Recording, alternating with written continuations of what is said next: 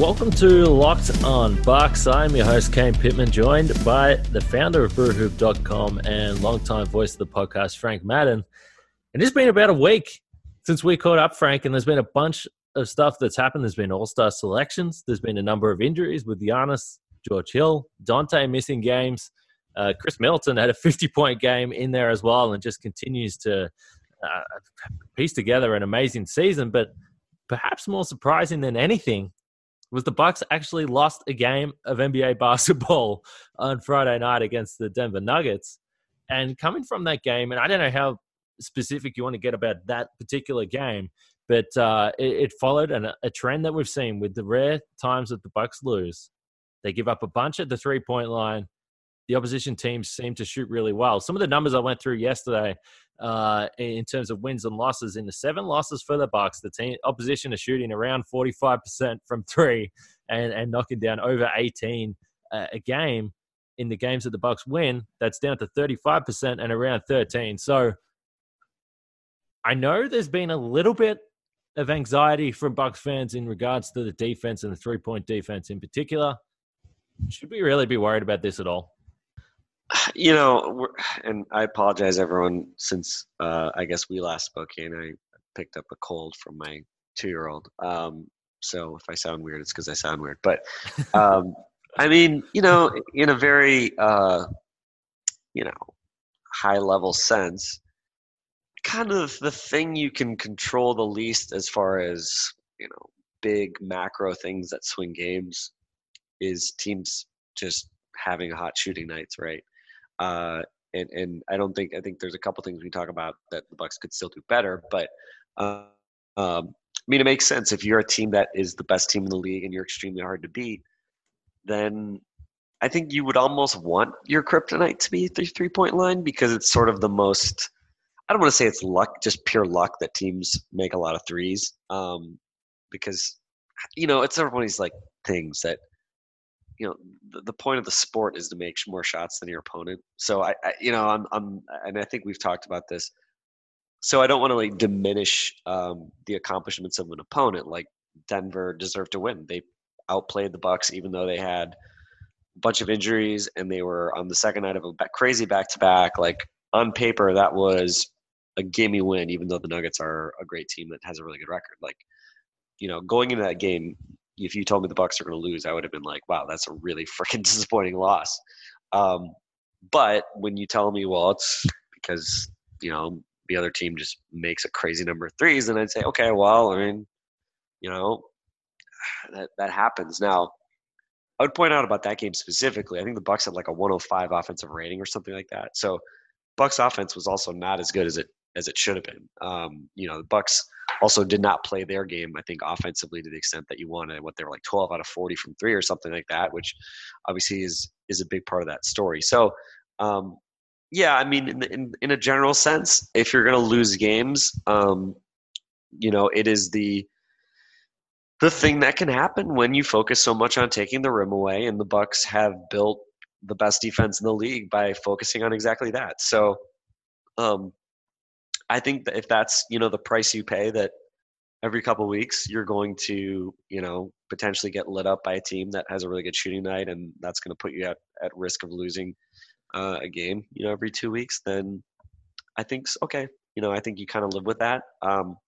That said, it feels like you notice it more in a game like this where the Bucks lose, obviously. I noticed it happen in the Suns game as well. And I can't remember if it was Connaughton or who it was, but Devin Booker had the ball in the right block into post up, right?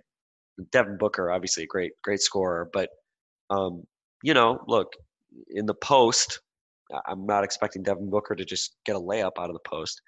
And the Bucks double from one pass away, kick out to the top of the key, and I think it was Javon Carter just buries a wide open three. We saw that they double down on Jokic in the post. Jokic, maybe the best big man passer of all time, shockingly is able to make a pass straight out to the top of the key for an open three. Stuff like that. I think if you were to summarize my general biggest frustration with the Bucks defense, it's that, they just sometimes are just like, dude, like I know the idea is to help in the paint and use all those big bodies and make it hard to get layups and stuff, but sometimes just let these dudes play defense. And Brook Lopez doesn't need help all the time. Robin Lopez doesn't need help in the post all the time. Just Nikola Jokic, great player that he is going to score on you in the post. You tip your cap, and I think you say it's fine, right? I mean, the Bucks and the Sixers are the only teams in the league that had point per possession numbers at 1 or above in the post, and they were like right at 1 on a points per play basis. So, again, it's one thing if the guy's like a turnover machine in the post, but Jokic, Devin Booker, like just live with it, right? Like if those guys are going to beat you, just live with it instead of trying to, get too cute with it, which is to me kind of what you're doing. And, again, a wide open three, I'm gonna choose the other thing pretty much no matter what the other thing is. But if you tell me the other option is, a post shot against Brook Lopez or Robin, or I forget who was defending Booker at that point, it was Dante or whoever, just live with that. So yeah, I mean that's kind of one of those things that probably frustrated me more than anything. I think as a fan, you just I was like in agony watching the Nuggets just hit 3 after 3 after 3 because it just doesn't feel fair. But that's just the emotions of a fan. I think the kind of more rational calculus, I think I come back to the helping, and I just wonder, okay, guys, like sometimes we're just kind of getting, going a bit overboard with that. And also in that game, I kind of wondered, like, all right, you had the Wizards game where you had defense optional a few days earlier. Like, do you sometimes just lose the mindset a little bit playing games like that, which obviously, they had a rude awakening on Friday playing a Denver team that obviously can really make you pay. If you've been a listener of this podcast, I'm sure you've heard all the great advertisers working with Locked On to reach sports fans, but you may not know that Locked On Bucks is a great way for your local business to reach passionate Milwaukee Bucks fans just like you. Unlike any other podcast, Locked On gives your local company the unique ability to reach local podcast listeners. Not just any podcast listener, a Locked On podcast listener. If your company wants to connect with Milwaukee Bucks fans that are well-educated with disposable income, then let's put your company right here on this Locked On podcast. Local fans love to support local businesses. Text the word advertising to 33777 or visit lockedonpodcast.com/advertising and let us know who you are. We'll get the team to help your team achieve Locked On advertising success. Once again, text the word advertising to 33777 or visit lockedonpodcast.com/advertising. We look forward to hearing from you guys. Yeah, so I am glad that you definitely mentioned the overhelping, because I think that this is a real theme.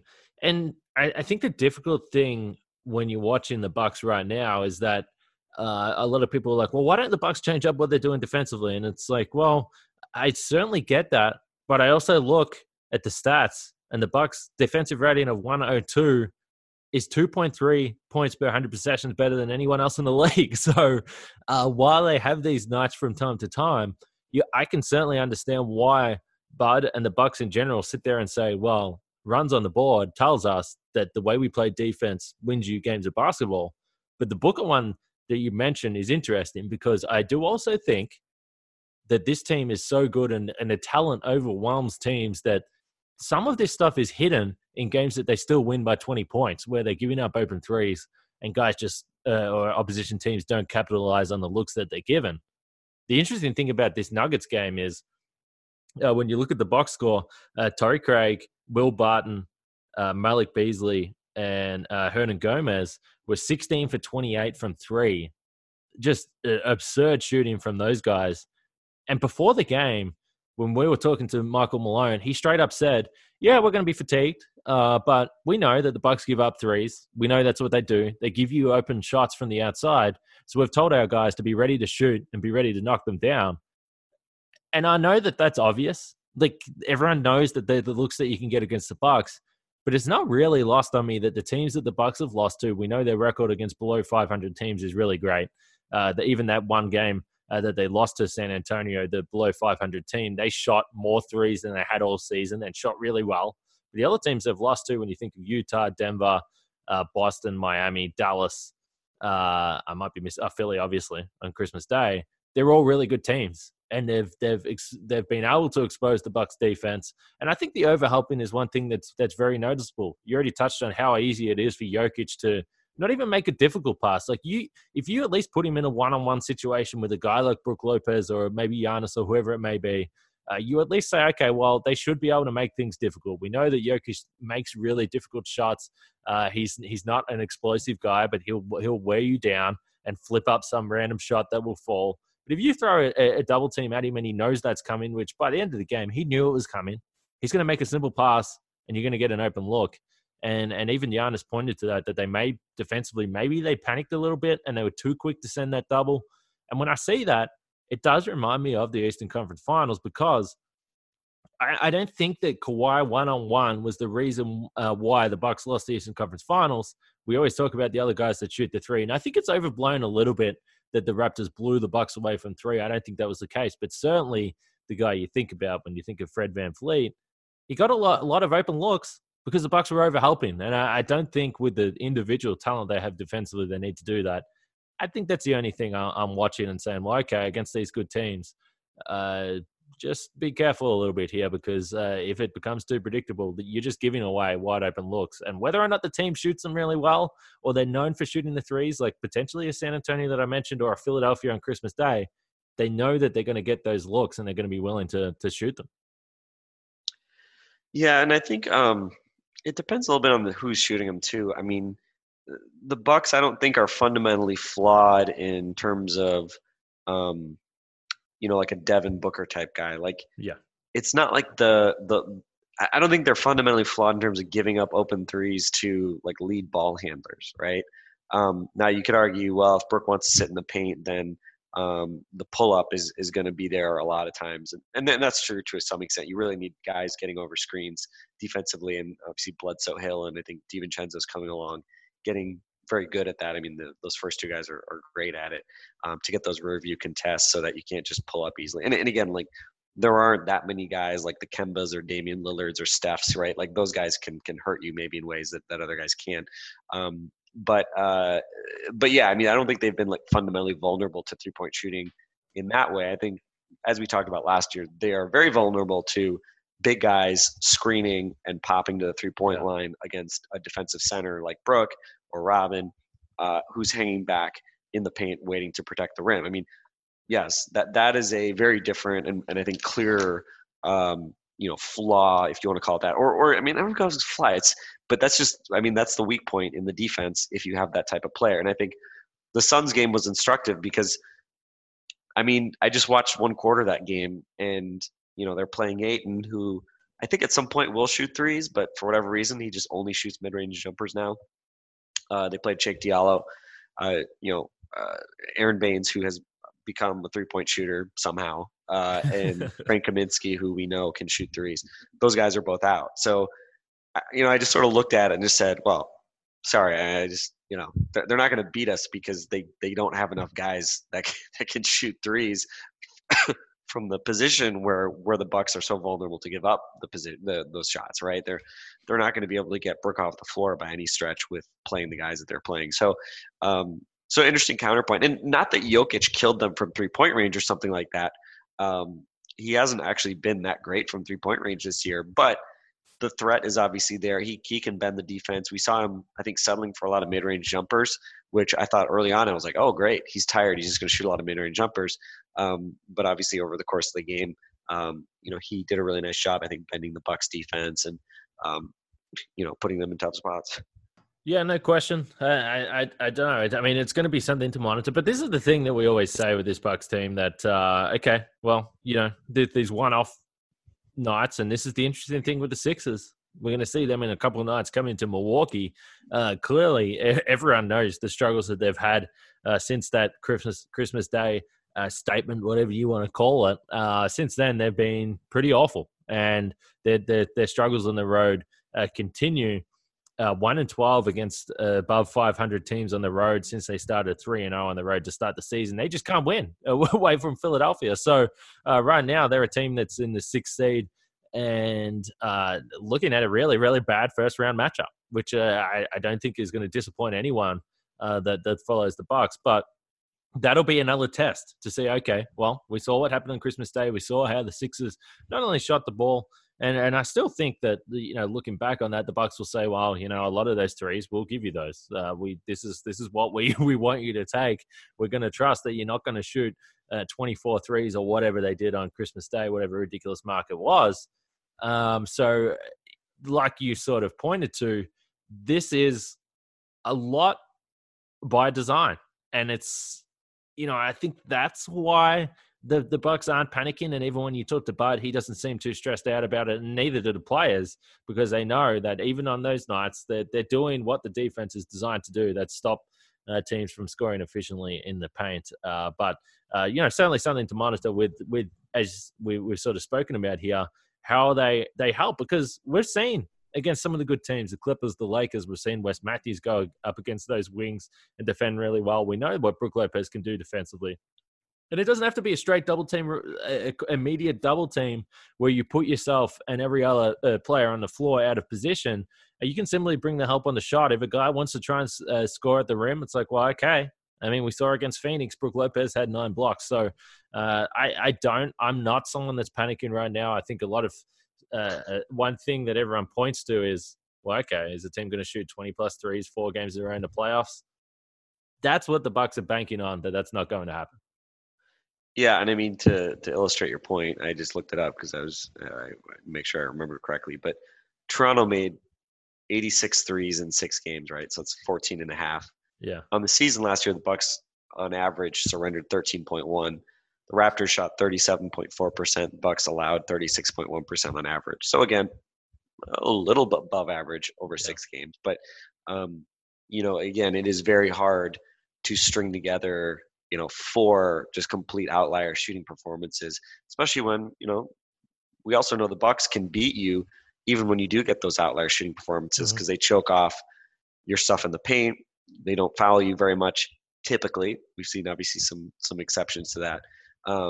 And the Bucks obviously offensively can outgun you on nights as well, because the Bucks are obviously liable to have hot shooting nights from time to time too. So, I mean, I think in terms of one-off games and, again, like every couple weeks in the regular season, it can certainly happen. But as we saw in that really early season game, the first game they lost last year to the Celtics, when the Celtics hit 22 threes or whatever it was, hopefully that will be kind of similar to what we saw in Philly on Christmas, where, well, yeah, okay, you took advantage of the thing that the Bucks can give you.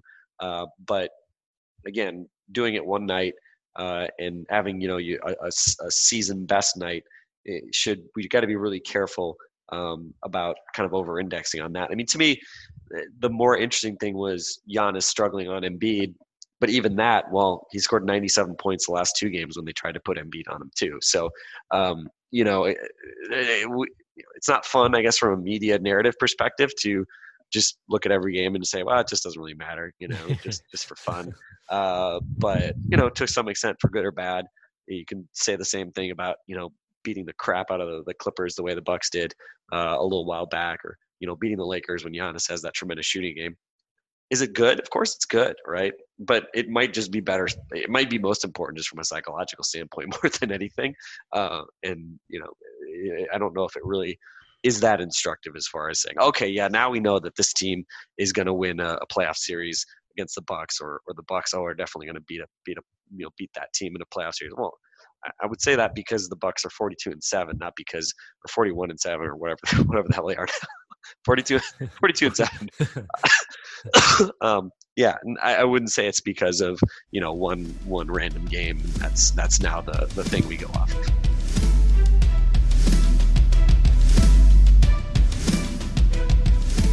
Seems like a reasonable take. And now I do want to move.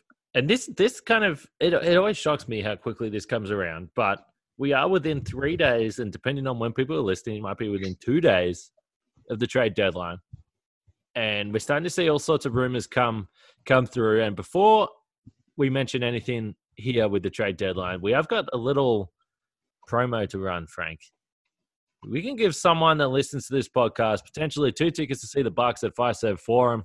You can go to any Locked On NBA Net account. Obviously on Twitter, that's at Locked On Bucks. We want people to pre-bomb the Woj bomb.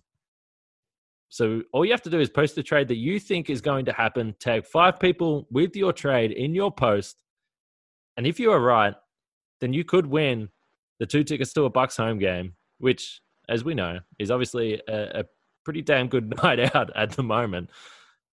Trades will be evaluated based on players and picks, not cash. If multiple people win, first person with the correct trade is the winner. One winner will be chosen across all Locked On social accounts. So there's going to be a bunch of tickets given away here.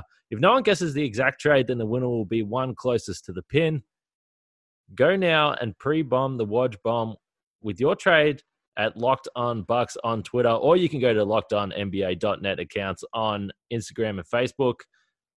It's going to be an interesting few days, Frank, because we saw today when throughout the day, there was a bunch of conversation that happens every year where the teams are linked to certain players. Again, we saw the Covington news with the Bucks that they're going to be interested.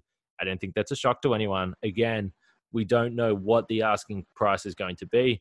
We know when we had Ben Golliver on the podcast last week or a week and a half ago that he said that he's confident that what is reported that the Wolves will want 2 first-round picks is the asking price there. We know the Bucks have the first-round pick from the Pacers in the Brogdon trade, and also they can trade a future first-round pick that's somewhere there. So they could definitely do that. So that's something that could be in play for the Bucks. I just from speaking to people around the league that cover the game that are plugged into these types of things, people with the Bucks, I feel like something's going to happen now, and I haven't always felt that way. Maybe this is just the trade deadline getting close, but this first-round pick from the Pacers on what the Bucks got in this Brogdon sign and trade, it seems to me from what you read, what you hear, who I talk to, it seems like this is what the Bucks are really floating out there, and potentially it's actually got real value. I don't know. I think this is going to be an interesting couple of days to see what happens, not only with the Bucks, but around the rest of the league. Yeah, it's interesting. I mean, listening to a lot of the kind of trade value podcasts, the Hollinger and Duncan pod here on the Locked On Network. John Hollinger and Nate Duncan talked a lot about the Bucks. Actually, I think it was maybe a week or two ago. Pretty extensively looking at their potential needs. I think they talked a lot about Bogdan Bogdanovic, what he could mean. I think they talked about Covington. I forget who else they talked about. They talked for quite a while. They started with the Bucks. So if you want some trade talk, I mean, that's a great one to go to.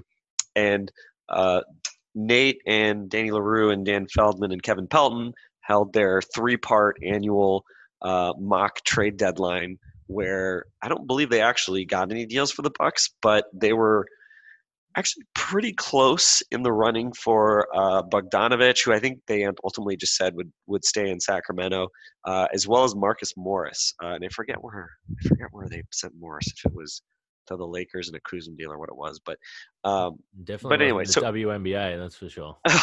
Yeah, seriously, that guy. I think I've said on this podcast I despise the Morai twins. They're both like criminals, basically. Like some of the stories about them, keep them and away. Just God, it's sad though too, because Marcus, his skill set could actually be really useful on the Bucks. You think about him as like a bench for like taking up all the Ersan minutes and giving you flexibility against big forwards like a LeBron or something. But anyway, whatever. Too bad he's a jerk.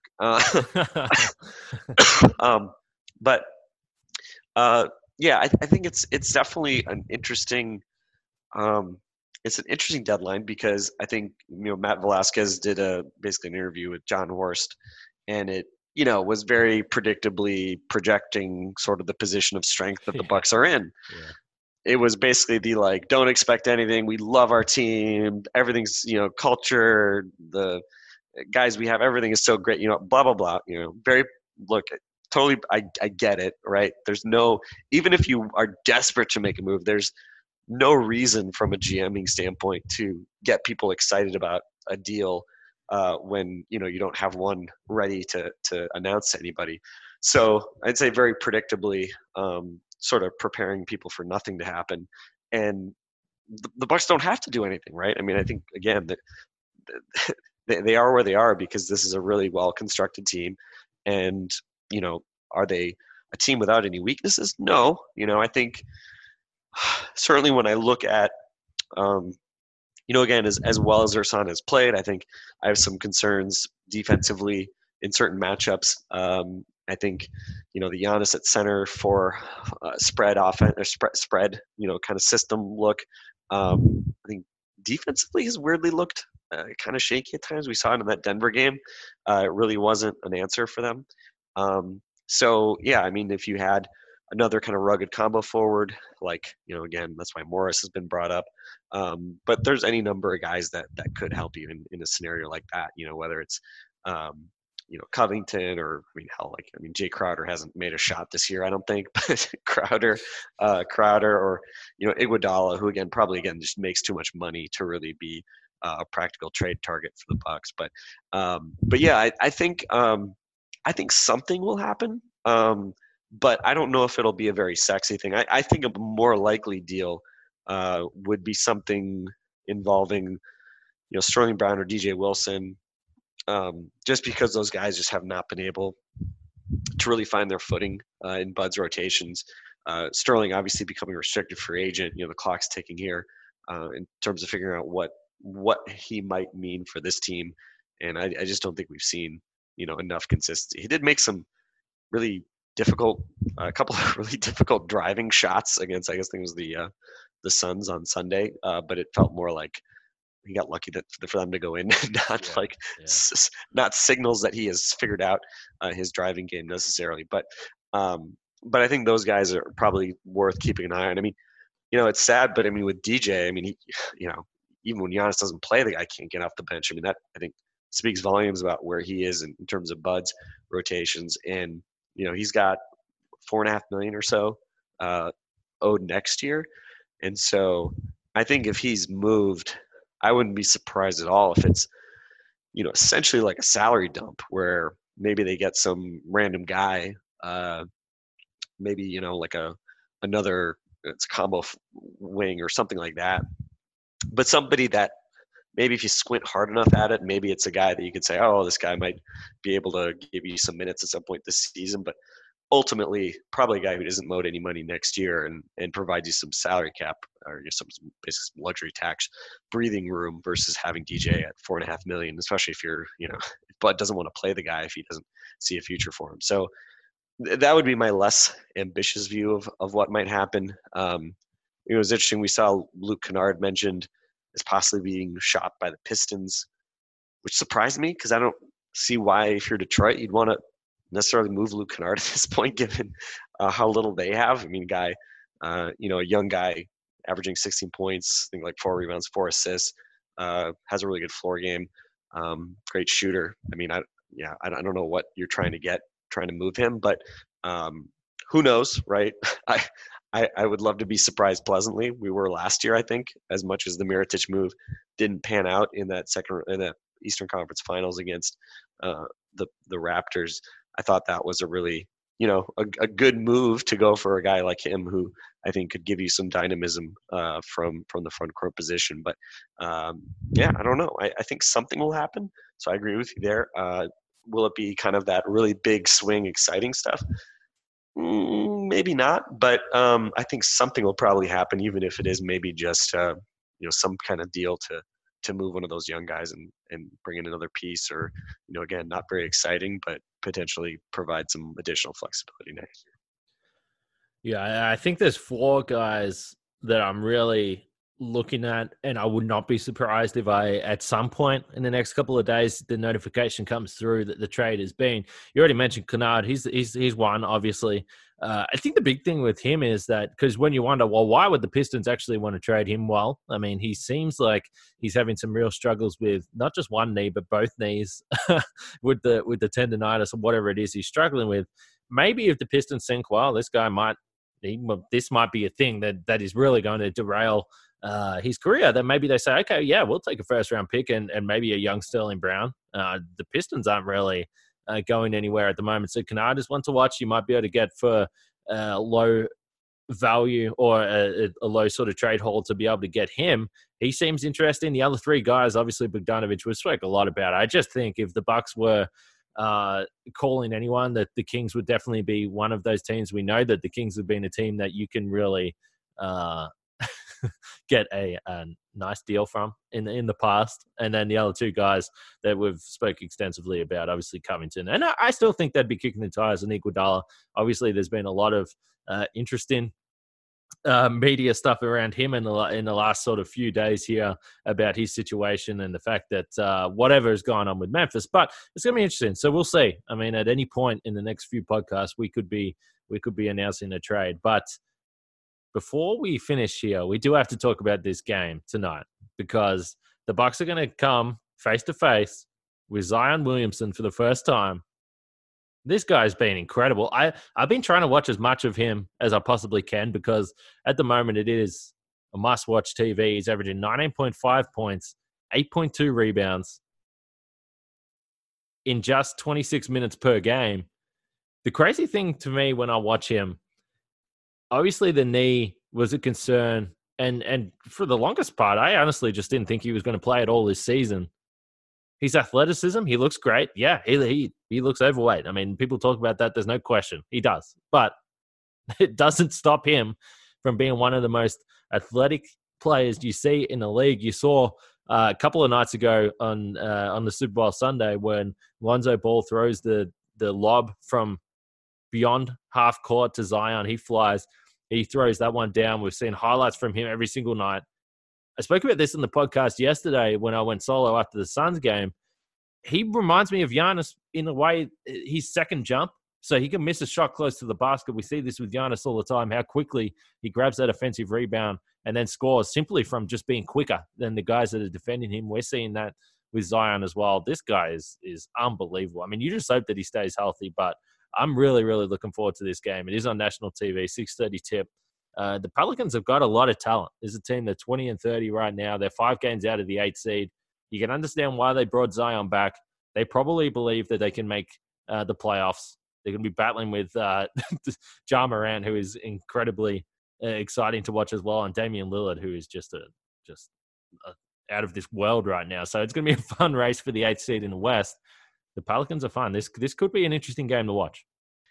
Yeah, it's interesting because and I think you've watched more Zion than I have. So I'd be curious to get your take on this. It still seems like he is a guy coming off an injury a lot of the time. Like when you see him kind of running around. Yeah. I don't know. At times it does seem like. I mean, well, let me say this. It doesn't seem like he's quite the like world record that he was a year ago, which is understandable. He's coming off a knee injury. As you said, for a guy who probably needs to trim down anyway, being coming out from a leg injury, obviously is going to make that probably not going to make your weight problems any better. So I think that'll be interesting to see. It just seemed like at times almost like he's gimpy, but then you mentioned he then also just makes these plays where it's like, he's just the force of nature that he was advertised to be. And, I think it's going to be interesting. In college, he was a real playmaker defensively. He only has a couple blocks in his 6 games so far, which, certainly curious to see his matchup with Giannis and to understand, exactly, how they kind of handle that. I think with Derek Favors on the floor, I'm actually really curious. Like, Zion's just playing his first 2 weeks in the NBA. Derek Favors, we've seen actually has played Giannis pretty well, better than Rudy Gobert last year when those teams played when he was in Utah. I would think maybe you put Favors on Giannis just to shield Zion from having to defend Giannis and have to deal with that. I think certainly Zion's still picking up on the finer points of NBA defense, but still I'm looking at the numbers here. I mean, again, it's very small sample, only 335 possessions, but the Pelicans have been terrific defensively with him on the court. I mean, 101.5 defensive rating, plus 15.2 net rating overall. Everything that we thought about him being an instant impact guy, even not looking 100% right now, the impact that he's made just in terms of, the on and off court numbers so far, small sample size, disclaimers obviously apply, but he's obviously helping turn around. Maybe it's too late. I don't know. But certainly the Pelicans still, I think, have enough time here. I mean, we're not that far past the midway point. I mean, they certainly can make a playoff run, as you pointed out. But again, there's a lot of other teams in that mix. out west. So again, obviously, hopefully you just sort of cross your fingers that Zion stays healthy, and certainly if he stays healthy, then you have to feel like they're gonna at least have a chance. But we'll also be interesting here in the next week. There have been some stray talk about them listening to trade offers. Um, I don't know. I definitely would not be looking to trade Drew Holiday if I was them, Yeah. but um, they are in kind of a weird spot because they have some veteran guys like Reddick and Favors, but they also have a bunch of young guys, Williamson and Ingram, uh, who obviously they're building for the future with, and there's not necessarily. I mean, I think there is sort of a just happy to be here type dimension to where the Pelicans being competitive. Only a year removed from having to trade Anthony Davis for essentially that young package of players and picks.